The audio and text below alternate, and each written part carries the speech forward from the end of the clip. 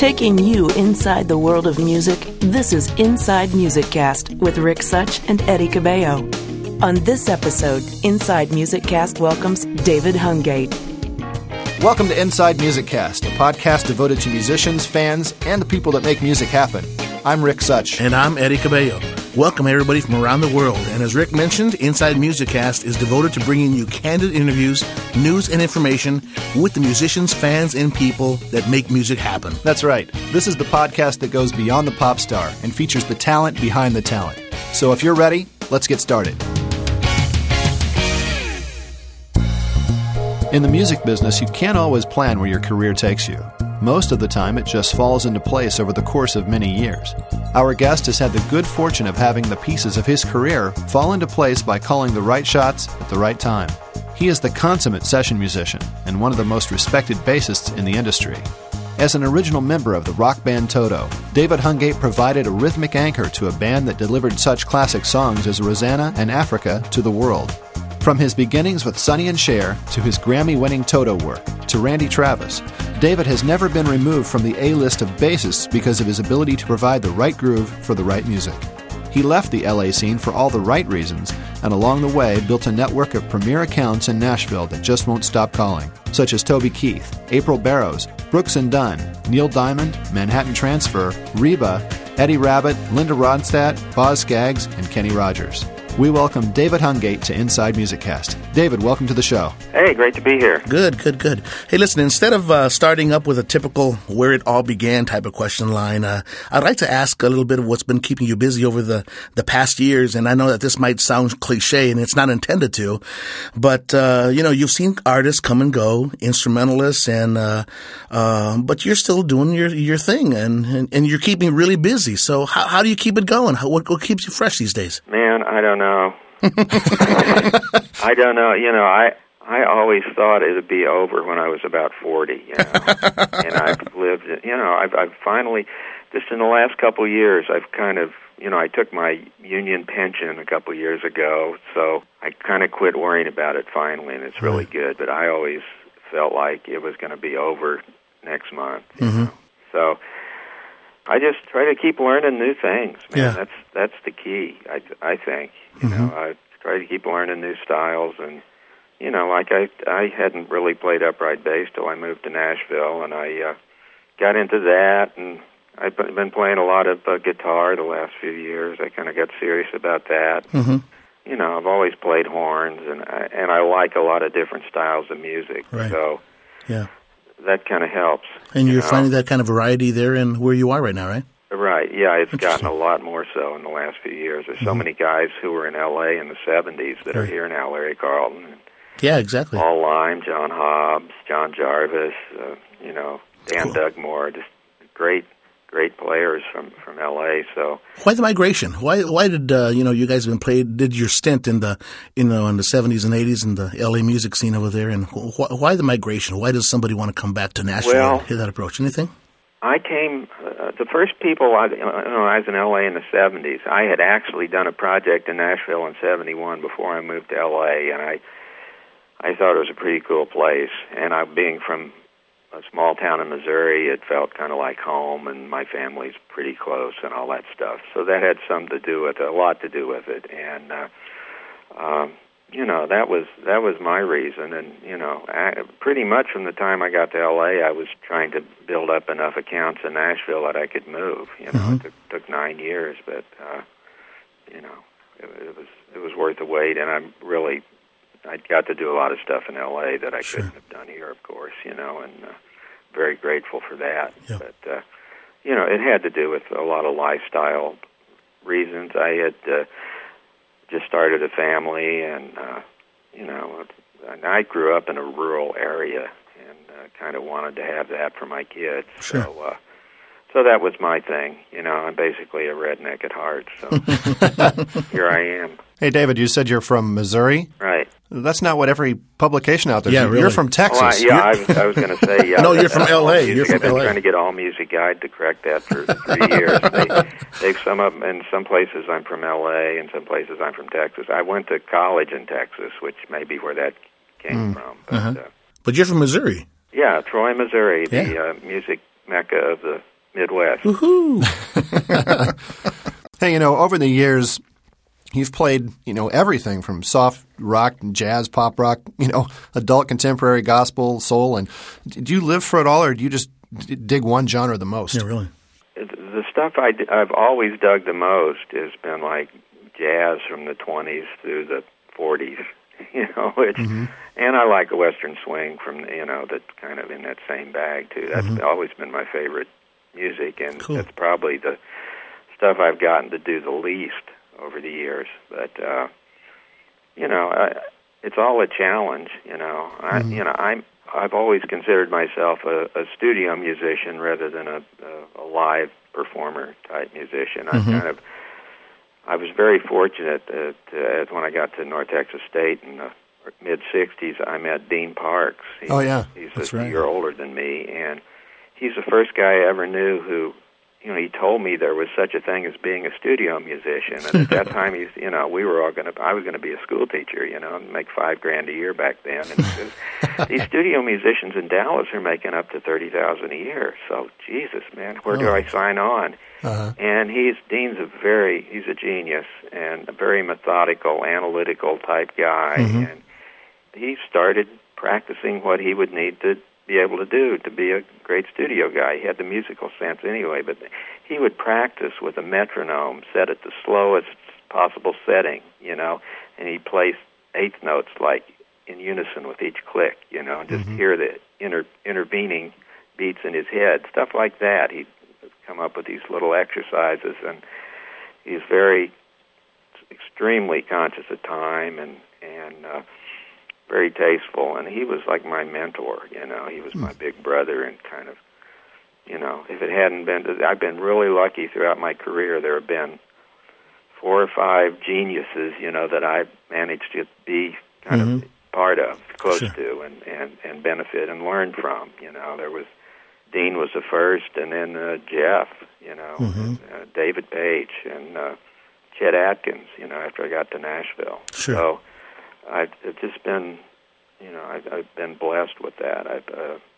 I couldn't have done it on my own, I didn't have a clue, when I got started. So I ran into Dean and got into the idea of being a studio musician, and part of that is just, it's like being a character actor, you're going to be a judge one day and an alcoholic the next, and, the leading man, and, it's just, you're playing a different role, but depending on each situation, and it just requires you to know a lot of stuff about music and a lot of different styles, and that's not any great intellectual feat on my part. I just happen to be interested in it, and stuff, and what makes a certain feel, and what the bass needs to be doing in any given situation, and it's just that probably more than anything is kind of what's kept me going. I've never been there are guys who are like the disco bass player, or the fusion bass player or whatever, but I've always kind of tried to do an acceptable job at any given style. I may not be the best at anything, but except I'm pretty good at covering a lot of bases. That's kind of what I've tried to do, and being able to read was really important. When I got to L.A., it's not that important in Nashville, but so I guess to make a short story, that's kind of how I managed to hang on. Sure. Well, you've definitely been able to carve, the name David Hungate in the tree that has a bunch of other incredible musicians. We've earlier this year we talked to Lee Sklar, Freddie Washington, and and when my heroes. Oh, gee whiz, yeah. Yeah, when I was just a young boy starting out to play, I used to listen to Lee's stuff. Did you? When everybody was a young boy, they used to listen to Lee. Lee, are you listening? Yeah, no, he's actually the only working bass player who's older than me. I think he's about a year older than I am. But seriously, he had a couple, 3 years head start on me in the recording thing, and he was one of the, when I first heard his early stuff, James Taylor stuff, I just fell in love with his playing. Yeah. So I've been a huge fan of his forever. Yeah. Well, you're definitely on the list of who's who on, but, I'd like to maybe go into another line of questioning. You've had the opportunity to work in the LA scene back, of course, in the early years. And so that was prior to the Pro Tools and the internet, right? So, now back then, talk to me a little bit about, because there wasn't Pro Tools and so forth. I mean, what was the biggest requirement? Were there stiffer requirements for session players that really, really had to be good as opposed to today? Is there a difference in the players? Yeah, the story about the Pro Tools producer. He says, that was terrible, guys. Come on in. That's funny. How true, right? I tell you when it really started to change. When the disco thing happened, like in the late 70s. And they were doing these 12-minute disco singles, the whole side of an LP. Right. And nobody can groove for 12 minutes. And so they'd have a click track going. And so after the click, and then about the same time, the Lindrum came along. Sure. Thank you, Roger. Yeah, so guys started doing that. But none of the Totos, I think the only Toto thing I ever played on that wasn't just played was Africa, and that had a drum loop that Jeff had played. All that stuff was just, you just had to get the right guys in the room and play it. And what a click track does is it ensures that it'll always be vaguely acceptable, and it also ensures that it'll never really feel magical. Right. You know what I mean? Sure. It's a drag. And when I first got to Nashville, nobody used clicks, but, maybe 10 or 12 years ago, maybe even more, they started doing it. And I lobbied for it, because really? I was used to playing with Jeff, and so nobody else felt that great. And I got here. So the next best thing thing, always terrible here at first. They're the best in the world now, but you get in there and there's bad headphones and it's really hard to hear anything, and the tracks felt really floaty. So I would lobby for guys to try using a click, or play to a Lindrum or something, and that caught on. And now there are all these great players. They're great drummers, and they don't really need them, but it's gotten to be like a producer's habit,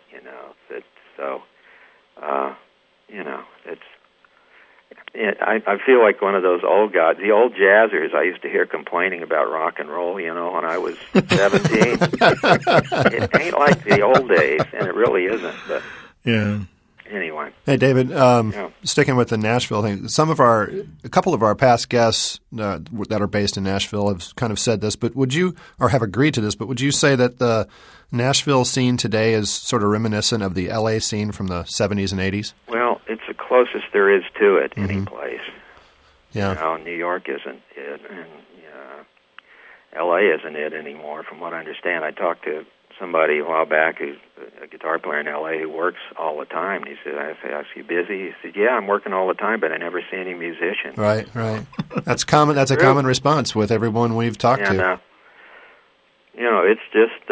It's just the modern way. And a lot of guys are going out and doing more live playing now to kind of compensate for that and for the lack of session work, compared to what there used to be. But it's just the way it is, and it's not going to go back, I don't think. Mm-hmm.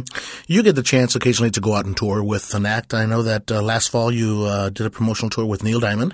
Yeah, that was funny. David Page got me in Neil's rhythm section back right after Sonny and Cher split up. And we were all wondering what we're going to do back in '74. And he played with Neil, and he put in a good word. Emery Gordy and I were the two-headed bass player. We'd switch off on bass and guitar. And really?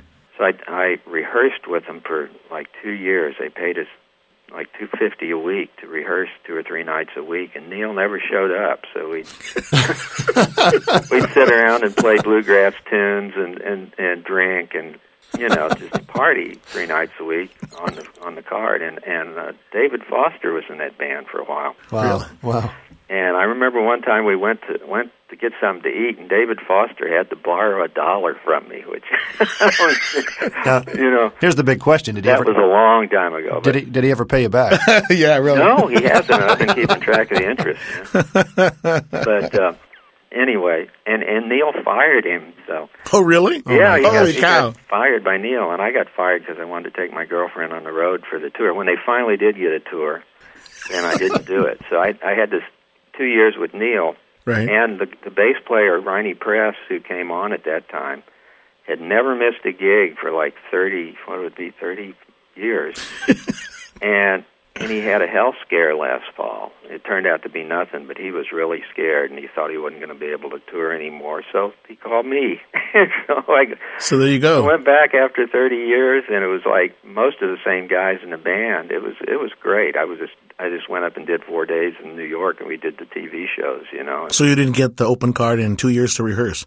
No, we didn't even have to, we just did stuff from the new album, so I had to learn like 3 songs. So. Hey, when you passed by here on that tour with Neil Diamond last fall, did you come by, were you at the Indianapolis show? No, I just went to New York. We did The View. And really? A couple other, we did like 3 TVs Today Show. Mm-hmm. That's all I did. That's it. You didn't really. So that was my big road experience for the last 26 years. Right. One of my early goals was to get off the road. I enjoy the studio thing because I got a short attention span's part of it. After I've learned a show, even if it's Toto, it stops being as much fun after a while. And yeah, those guys have been able to just keep it going. Oh man, I mean, that takes a special individual to go at it hard like these guys, right? Well, like I said, I'm a redneck. I got to have my farm and my fresh air stuff sitting around, and I just don't travel well. Yeah, it's great for the guys to do, and I had a great time with it. Sure. Going out with Neil for a few days. It was all first class, and everybody in the band was a grown up, and it was really fun. And I could see going out for a limited thing once in a while, but anyway. Well, growing up in Troy, Missouri, and then going to school in Texas, how did you made your way out to L.A. eventually, and what was it like for you? Just was there culture shock? I mean, what was it like for you hitting the L.A. scene? Well, yeah, it was extreme culture shock. The way I got to L.A., I told you I was in this band that Dean Parks and I at North Texas started a little rock band, and Matt Betton was our drummer, and Tom Canning, who did a lot of stuff with Al Jarreau later. Oh, sure, major. I love our keyboard player. So, yeah, right. We mostly played improvised moods, hippie music, and I think we knew like 10 cover tunes or something.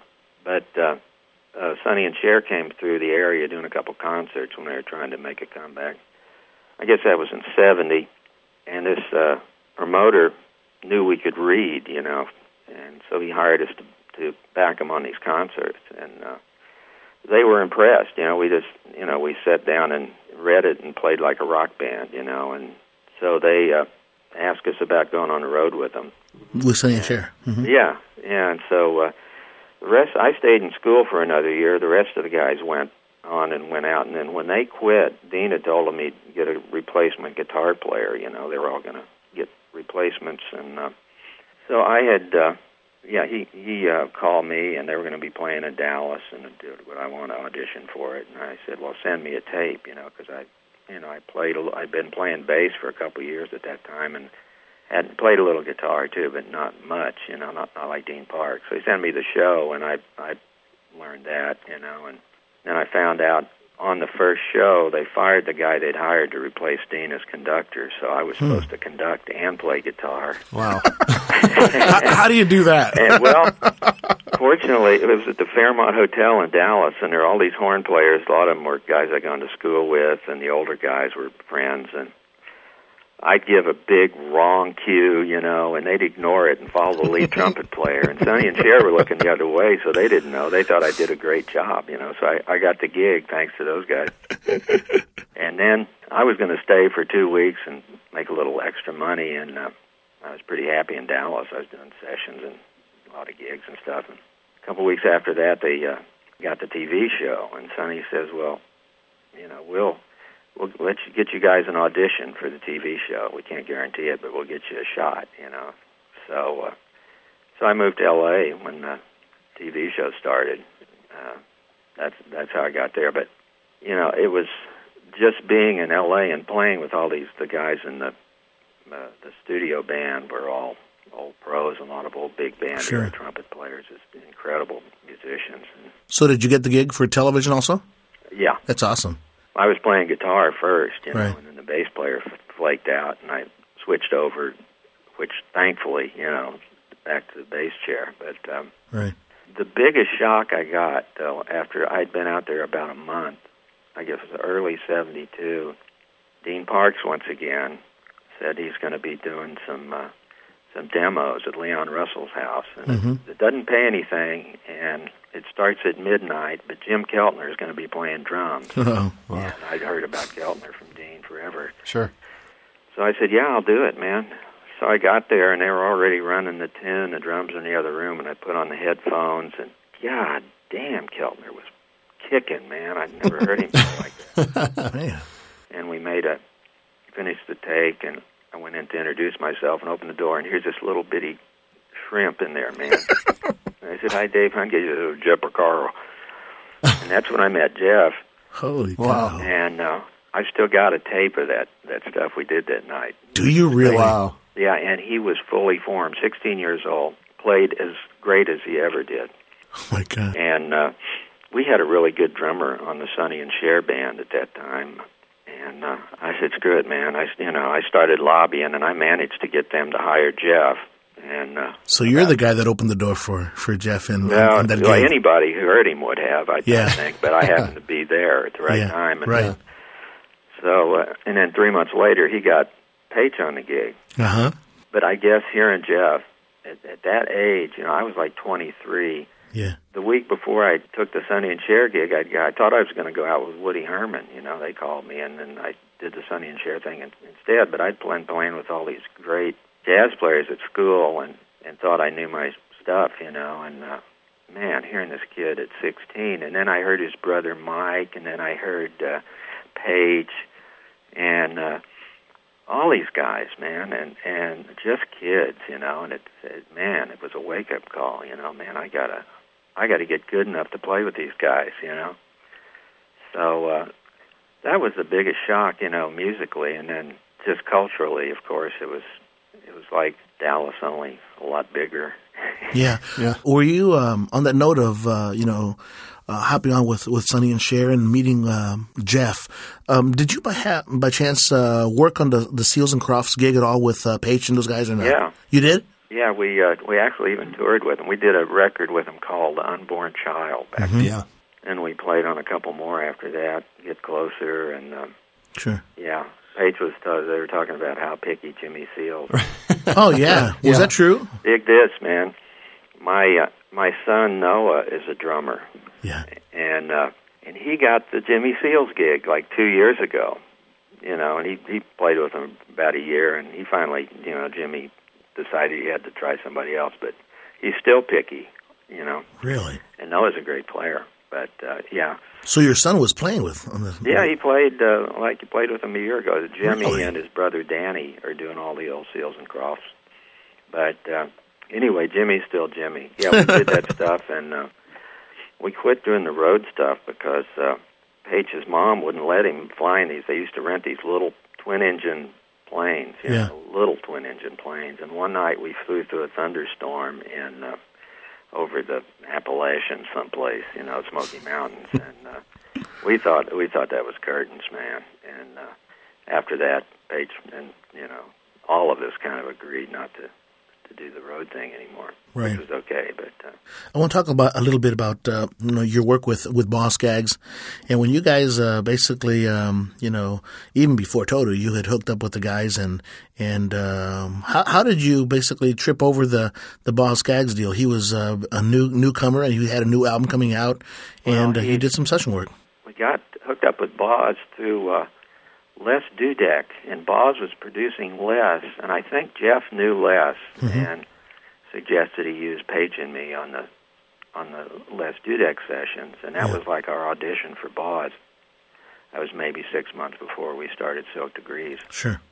That was in September 75. We started cutting Silk Degrees. How long did it actually take to cut the album?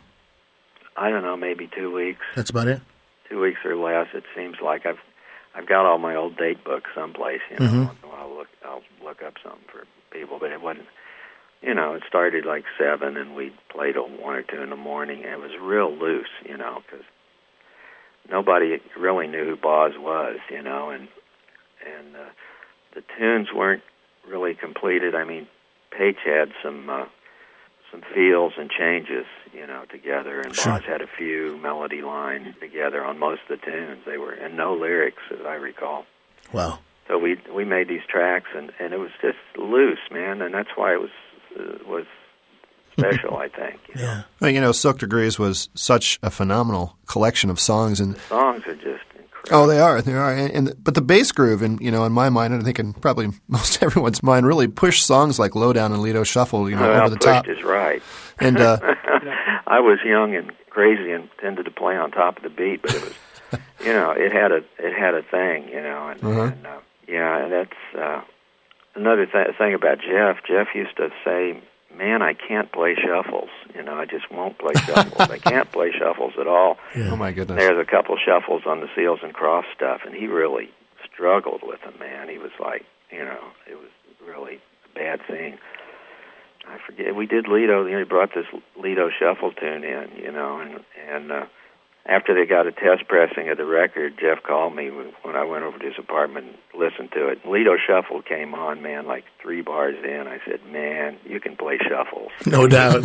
He just grinned. He'd figured out a way to play shuffles, and how. And you're right. He did have a special way with shuffles. I mean, there was... And I was playing busy because I knew he couldn't play shuffles, and I was trying to help him out. I was probably getting in his way, playing the all the way to it. But I mean, at that time, the guys that really, were known for the shuffles were pretty, and then, but man, when I've heard Jeff do a couple of his renditions and variations of the shuffle, I'm like, my God, you can do shuffles.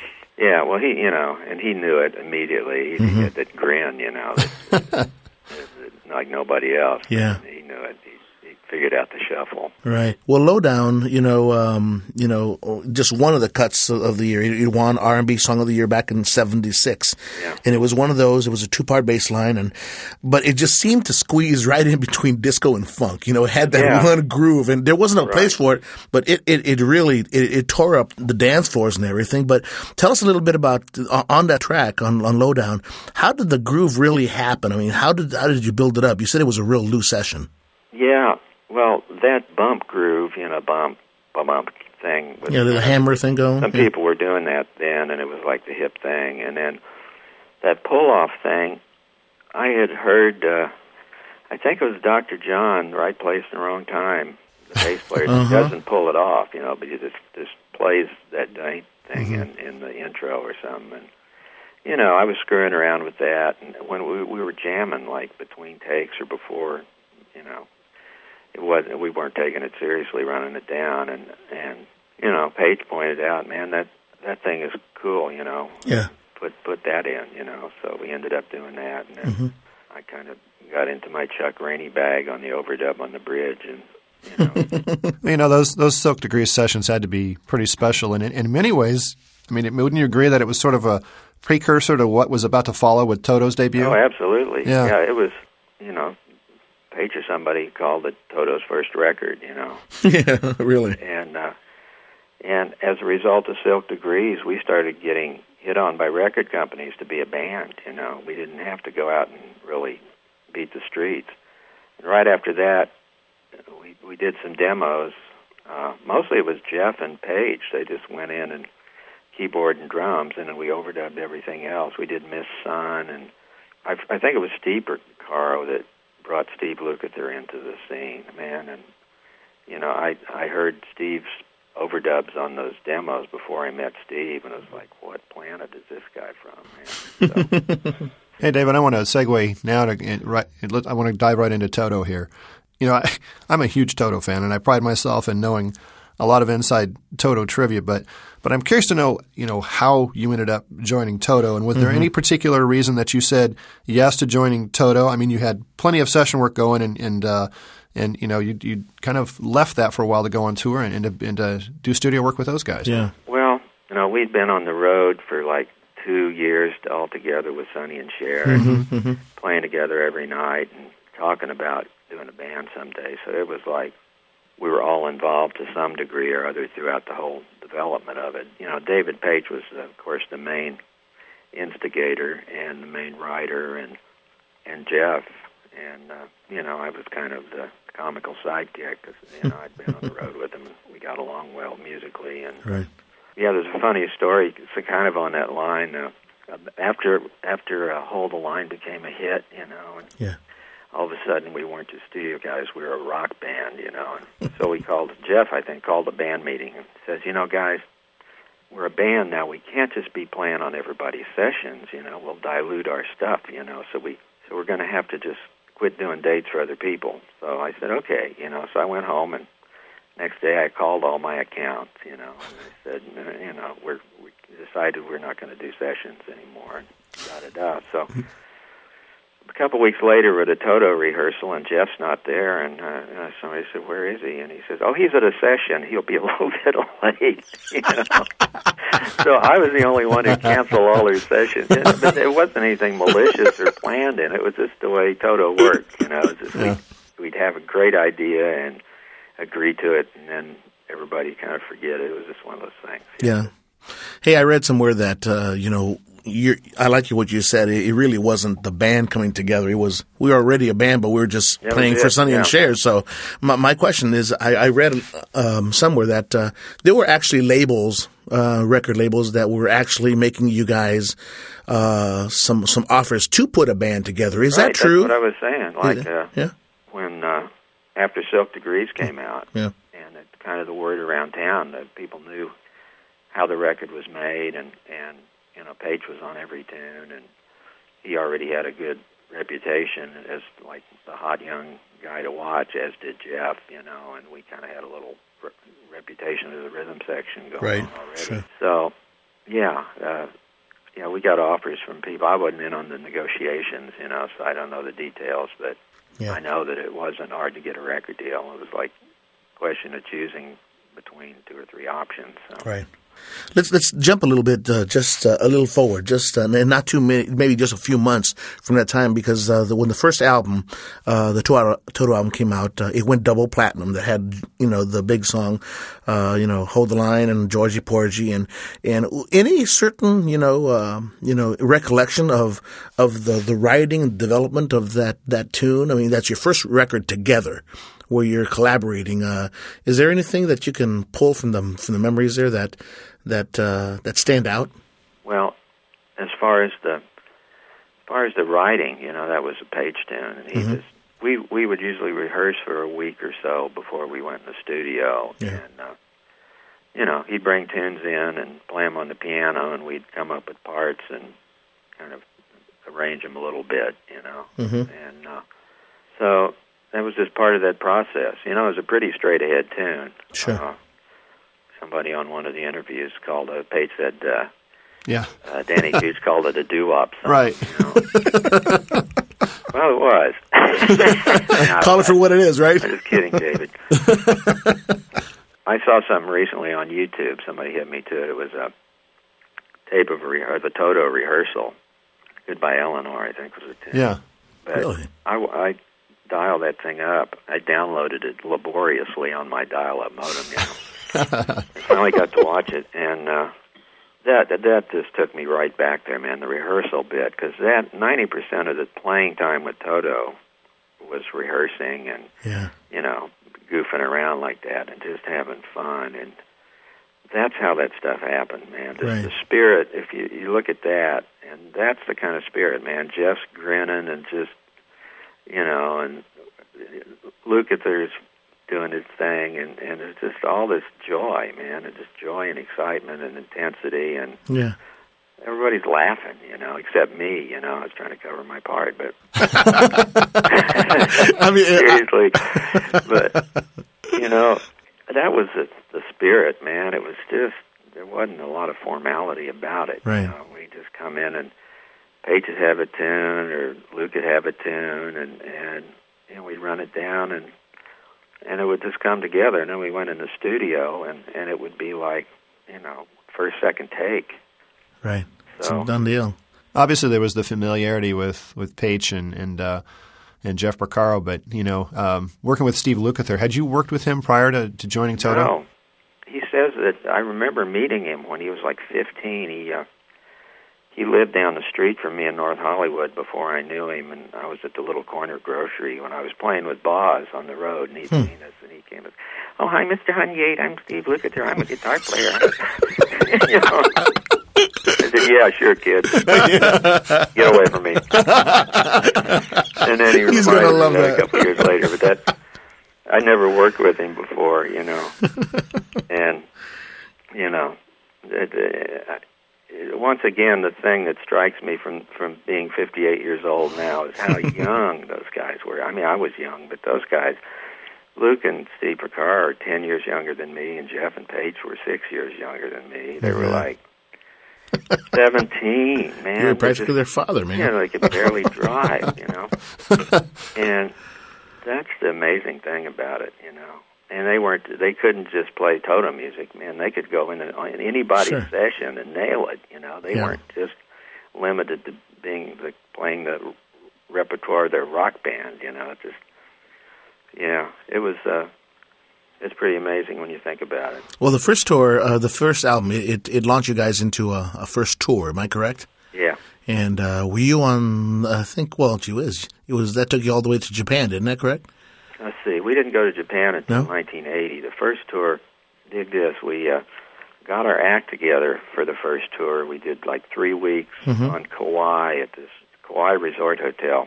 Not a bad gig. Not a bad great. gig. Except all the customers were like these honeymooning Japanese couples, and said Toto, you know, toilet up on the marquee, and they'd all sit and laugh and take pictures, you know. And so we did that, and then I think before we did a concert, we had to do we had to play the CBS convention. We were their hot new band, right? Right. So in New Orleans, so. We flew to New Orleans, and Jeff was like into art and style and just great at that stuff. And he had a girlfriend. He was into, you know, Keltner was into the Oriental stuff. Keltner would always wear like a little Japanese coat type thing, you know, still does. And so Jeff was into that. And he had a girlfriend who was made clothes, and so she designed these like Japanese, very loose, long-sleeved hanging things for us to wear on our first gig, right? So we didn't put them on until right before we went on stage. We'd never worn these things before. They weren't ready. So we put these things on. We go out there in front of the CBS crowd that's getting ready to spend millions on this new band, and we hadn't signed yet. And we count off a tune, and there's no guitar, and there's no bass. I look down, and the sleeves on this thing were hanging down over the strings, man. It was the biggest, you know, it was just a fiasco, and they signed us anyway, but I still got that thing someplace. Big old kimono on the CBS tour. After that, we toured in the States, and then I know the first overseas thing we did was Japan, and that was like in the spring of '80. Right, I have a bootleg copy of a show you guys did in Yokohama. Yeah, I got that. Yeah. Or at where? I think it was in Yokohama. Right, yeah. You know, that was fun to see. Yeah, it's, you know, I keep hoping more live stuff will turn up. Unfortunately, that was back before everybody had a video camera. Exactly. You know? We just missed that by about 5 years, or there'd be a lot more stuff of us, you know, in our natural habitat. But what I loved about that video was Steve Porcaro's energy. Man, he was just dancing around like a machine. He was Sherman. What's that? We called him Sherman. Sherman? Like Bullwinkle. That's right. With the glasses. You know, but to your point, you know, you said, hey, you know, when you started working with these guys in the first album, there was like you know, it was loose. It was fun. I mean, you know what? That comes across in even those early videos. Right. You guys were having a ball. You guys weren't just playing. You guys were having a ball, you know? Yeah. And even though everybody was doing their own little thing, there's David Hungate in the middle. You know, I'm just cranking, you know? Everybody is dancing, doing their own goofy thing, and there's Dave just, you know, pounding away, you know? Yeah, that's me with my double neck bass. That's right. I remember that. That's wonderful. Well, you know, I'd like to fast forward a little bit and, you know, go to the Toto 4 album and went multi-platinum, you know, the big songs and so forth. You guys got your Grammy. Yeah. And, gee whiz, that must have been one incredible, for a bunch of young guys, a sense of accomplishment. Get up there and, you have the record of the year. Yeah, it was. And, it was weird for me because I was already living in Nashville. You know? Like I quit the band before Toto 4 came out. Okay. So, my wife and I just had another kid, and I was getting a career going here, and and like I said, I like to stay at home. So, yeah. Anyways, I said I think it's best if I kind of bail out at this time. So here I am up there getting Grammys, and I'm not in the band anymore. It's like, that's the dumbest thing anybody ever did. I was going to ask you, what at this point in time, it worked out okay. Right. It's totally fine, but what a way to go out, huh? Yeah. So, mixed message. But yeah, it was great. And the Toto opened a lot of doors for me, even in Nashville. It was a lot of the country guys they didn't know I was from Missouri, so I was going to be like Iggy Pop or something. So who the heck is a little adjustment period there, but... Well, I had the good fortune to see you perform with Toto, but this particular performance was in Nashville, and it was back on December 1st. Right. December 1st of 99. Yeah. It was almost, 16 years after you left the band. And, sure. As a longtime Toto fan, this for me was a pretty magical night because I had no idea you were going to be there. Oh, it was for me, too, man. And, that was, yeah. And was that the first time you had rejoined them for anything? The last time I'd played live with them was like at the Calaveras Pop Festival in June of '80. It's the last time I played a live gig. Oh, and we kind of lost touch over the years. There were some disagreements about royalties, which was not their fault or mine, but it was just one of those weird things. Sure. Hadn't really been smoothed over, and a friend of mine from Nashville, Buddy Hyatt, was singing backgrounds with Toto. That's right. So he had a party at his house, and he got us all together again for the first time in years, and it was great, man. It was like everything's cool again, and I went in and played on a tune with them, and it was big fun. That's cool. Well, if you're interested, I had a photographer's pass that night, and I shot some really cool shots of you and you did? And Luke, cool. and actually they're up on the Toto 99 website. Oh man, I sent them over to those guys, but I can get you some copies of those if you want them. That'd be great. I can get on the website. I don't know if I can download them and print them off of there, but no, I'll get you a copy. That'd be wonderful, yeah. man. Mm-hmm. Oh, I appreciate that. Well, Toto's 30th year anniversary is coming up, and how about that? Gee, can you imagine where all the time goes? But there's some rumors flying around that maybe some past members or current members for an anniversary tour, and this is only a rumor, Well, hey, we'll put in a good word for me. I will. That was my next question. And if somebody asked you, would you say, this sounds cool? Yeah, I would have to learn that stuff again, man. Yeah. There's a couple guys in town several who are young studio guys here who are total Toto freaks. This drummer Shannon Forrest is just a genius, and Jeff idolizes right. him. And piano player Gordon Mote, and they whenever they're together, man, between takes, it's all Toto all the time. I'm in there, and they're wanting me to play the bass parts, and I kind of remember half of them. Right. Know? But it would be great. It would be great just to be able to see the guys. Yeah. Have you heard the new album, by the way? No, I haven't. Really? No, I haven't. I don't think they get them in Nashville yet. We're gonna, me and what Rick label is that? That's their label, right? It is their label, and I guess David Page. I heard him talking about it, and yeah, I'll pick that up, man. I'd love to hear what. It's very cool. I think you're going to be really satisfied with it. It's Dave is very happy with it. So, hey, David, do you mind if we spend a couple minutes chatting about Jeff Porcaro? No. The Toto Network. Are you familiar with the Toto Network? I heard about it. I haven't been on it yet. Well, they've just I think it was back in August 5th was the anniversary of Jeff's passing, and they were my birthday. Is it your birthday? Yeah. Oh, wow, I didn't know that. Right. Yeah, well, they were spending some time, doing some tribute material for Jeff, and and that's one of the reasons, the impetus for us contacting Paige was to have him chat about Jeff a little bit. Exactly. And we just wanted to ask you a few questions about Jeff, and almost anyone who appreciates excellence in musicianship can appreciate, his talent. And, you had a special thing happening when you would play with him. What was it about your vibe and groove when you both played together?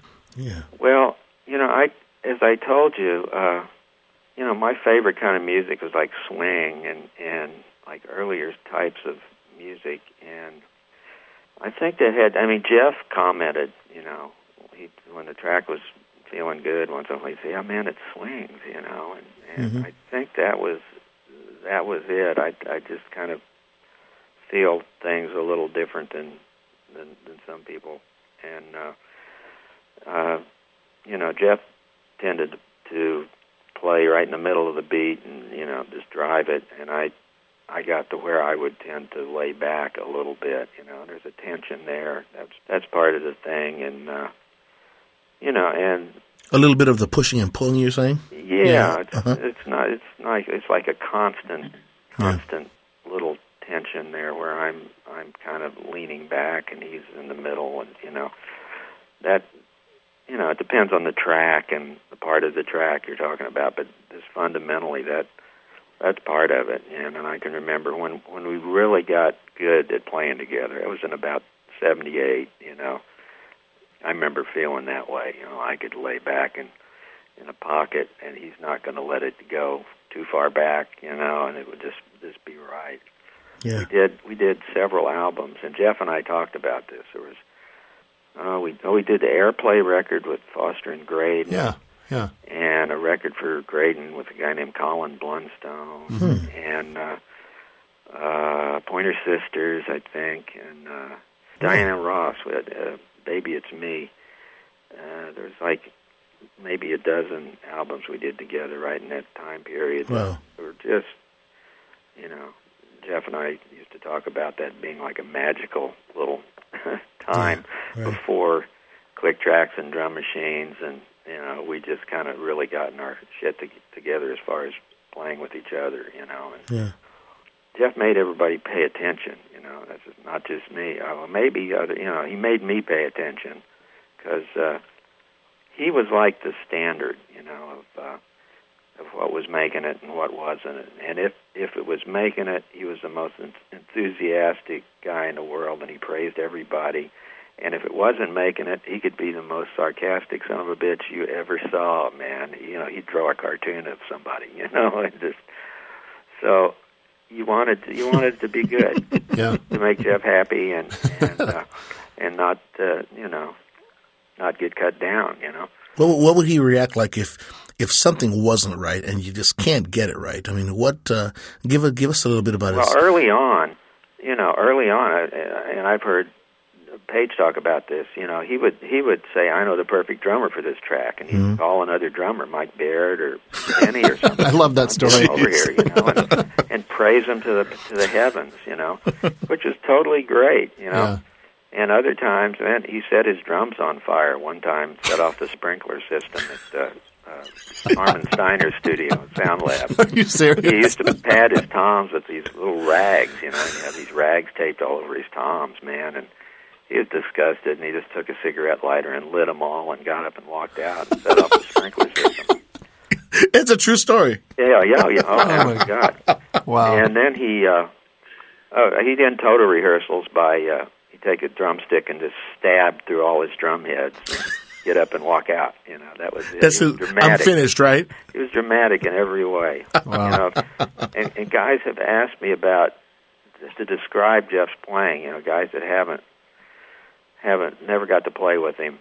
Martin Mull had a line that talking about music is like dancing about architecture. It's really hard to describe some musical in words, but the best analogy I can come up with is to photography. Like how first time I sat down and played with Jeff before I knew it was him, I sensed this. It was like all of a sudden everything is in focus for the first time. The snare is sharp. It's like the difference between an Ansel Adams, one of those beautiful landscapes it's got beautiful composition and the subject matter's great, and it's perfectly in focus, man. And just about Jeff's the only other guy I played with that had that. Everybody else is just a little bit out of focus, or the composition maybe a little bit off, or the subject matter. You know what I'm saying? Yeah. It was honest, and everybody who's played with him has that same. I've never heard anybody who's worked with Jeff who disagree with that. It was just the guy, you know. He was, and he was the one everybody looked to for affirmation, and he kind of kept me going. Man, he was one of those few geniuses I've encountered. You know, when you come from Troy, Missouri, when you leave town, they issue you an inferiority complex. And so I was carrying this around with me, especially I got to Hollywood and heard these 13-year-old mothers, man, Jeff and these guys. And Jeff, man, he was my biggest booster, you know. He kept me going. He's the guy that always told me I was plenty good enough to play with him. Yeah. And you know, you can't really quantify the value of that kind of thing. It's too great. And you know, just like that. You know, in the 20s with the early jazz guys, there was Big Spiderbeck was like this brilliant trumpet player, and he just kind of inspired a whole school of musicians, Benny Goodman and the Dorseys and Artie Shaw, all these great musicians. And when he died like he was 28. They were lost, man. You know, it left a huge hole. And the same thing when Charlie Parker died. He was like the beboppers all looked at Charlie Parker for what's happening, you know, what's hip, and it's the same thing with our guys, our little generation there, and Jeff, man. When he left, you know, we all had to figure out how to keep going. And I got a double whammy, man. The same month that Jeff passed, Larry London, who was like the drummer in Nashville, who was kind of took me under his wing and was a great player too. He passed away within a month, both those guys, and I'm like, man, what am I going to do? I'm not going to play music anymore, you know. So you had to go on, man, which is, you know, it's what they'd want, you know. Sure. And you know, I just feel so lucky to have gotten to work with guys like that. You know? Well, you did pick up and you go, you know, you were successful because, you know, like you said, you at the time you exited, you were already in Nashville. Yeah. And you know, session work was opening up with you. I mean, guys, Kenny Rogers. You know, you got to pay the rent, so you keep going. You know, and gradually it gets better, you know. But anyway, I just can't say enough good things about Jeff. And I got an email from his widow on his birthday last spring, and she was talking about his kids, man, are really musical and, you know, writing and playing drums and guitar, and, you know, I just love to see him, man. And I think the oldest one was 16, and my youngest son is like 23, and that's the same age Jeff and I were, you know, the first time we met. You know, thinking how cool it would be to get those guys together. But yeah, really, it's he's dear in everybody's hearts, and gee whiz, at least we have, you know, the music that we can go back and just say, hey, let's groove, let's turn it on. I have to do that once in a while, man. You know, do you? Like every 6 months or so, I go down in my studio and shut the door and get the vinyl out and turn the speakers up as loud as they'll go. Sure. And just dig Jeff. No doubt. You know, as loud as I can. And he's there, man. Yeah. While that record's playing, he is there. Yeah. So that's awesome. I want to fast forward a little bit because let's just say, you know, you've been working in Nashville for several years, but after doing everything, even in Nashville, Ricky Lee Jones, Kenny Rogers, Glenn Campbell, you've worked with them all, but there came a time in '90 that you sort of started a project called Souvenir. And it was your solo album, of which me and Rick have sort of been devouring that over the past few weeks, and it's beautiful. I've been trying to buy up all existing copies. I've got a garage full of them. Yeah, but that was the last time I got to record with Jeff, so it was really, and not the last time with Larry London, but Larry's on it too, and you know, Randy Goodrum and. I was offered that, you know, that friend of mine, Robin Crow, kind of a new age guitar player, and I played on his stuff, and he got his record label to give me a budget, to do this thing, and they wanted a new age record, and I said, well, it's okay if I have some melodies too, So it's a new age record with some melodies, but there's some nice stuff on it. It's well, Robin Crow plays on it too, doesn't he? Yeah, he played on it, co-produced it. Right. Yeah, and co-wrote a couple of the songs. So, right. It's I have mixed feelings about it. It's not at this point. I wish I'd done something else while I had Jeff in the studio, but he sure played great on it, man. On the fade, on that one of that I forget the title, man. Right. There's a long tune and like the up-tempo tune on the track. Sure. He gets into some stuff on the very end of the fade that's, it'd make Art Blakey jealous, Jeff said he couldn't play jazz, Right. Did he enjoy that project, Jeff? Yeah. I mean, we hadn't seen each other that much. I flew back from Nashville to do it, and it was we overdubbed him, That's what I'm talking about. I should have done it live, but we're in a little bitty studio, and so we'd done sequences, and he came in and overdubbed and played great, Did you do the same with Luke? Yeah, because he played some. He played on that, and Brandon Fields and Chet Atkins. You was. Yeah. Chet played on it, man. Now, Souvenir released in 1994. Is that right? Yeah, I actually recorded it in the late '80s. Okay. Yeah, I was wondering about the time span there. Yeah, so Jeff was, he played it, and yeah. Interesting, isn't it? Yeah. Interesting. I think, my goodness, good project. All we can say is good project. I'm going to do another one that'll be very different one of these days, but I won't be able to get Jeff. Yeah. He's playing somewhere, man. Yeah, man. He's playing a great gig right now. So I want to sort of spin off into one other little thing. And me and you were talking a little bit about, right before the interview, about someone you've been collaborating with for a while now, April Barrows. Yeah. And who's a great Nashville musician and songwriter. But she has got such a neat style. You've worked on the last two projects you've produced and you've written with her. And explain her style. It's really beautiful, almost like a crooner type of. We kind of have come up with classic pop, or traditional pop. It's like pop from the 30s or 40s. Yeah.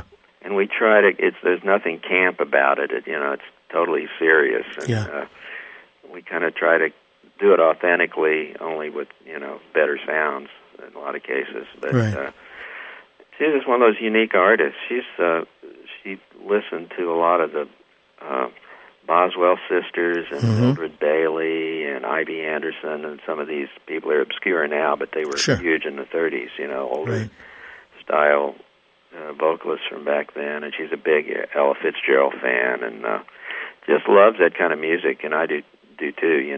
She's the only other person I know who knows as much about it as I do. And we can be listening to an FM radio station playing that, and she'll say, "Yeah, that's Ben Webster on the tenor solo." Wow. Oh, yeah, it is. Yeah, hell yes. Yeah. Well, a lot of people have tried in the past, great vocalists, women, guys, or whatever, and to sort of duplicate 30s style music and to reinvent. But when when I've listened to some cuts of these albums, I mean.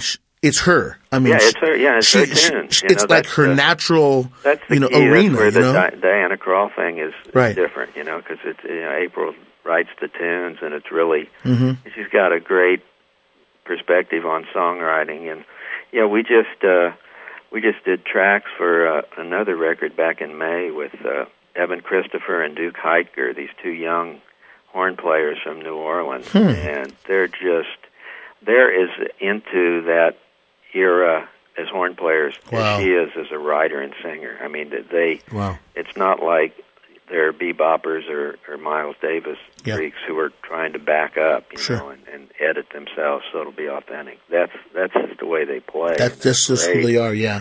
And so we're finishing that up, and hope to have it out early next year. But I'm really excited about that. How are you? As a producer, you're writing with her too. There's several cuts that you wrote. We write together, and I do the arranging and play guitar. And we. By the way, the horn arrangements are impeccable. They're beautiful. Thank you, man. That's. I really you'll like the next one because I used like 5 horns instead of 3. So it of which people. I wish I had done that sooner. Yeah. Right. Of which a lot of people maybe in our that are listening to the podcast may not even know that you play the trombone. That's my original act. That's what don't you play? Okay.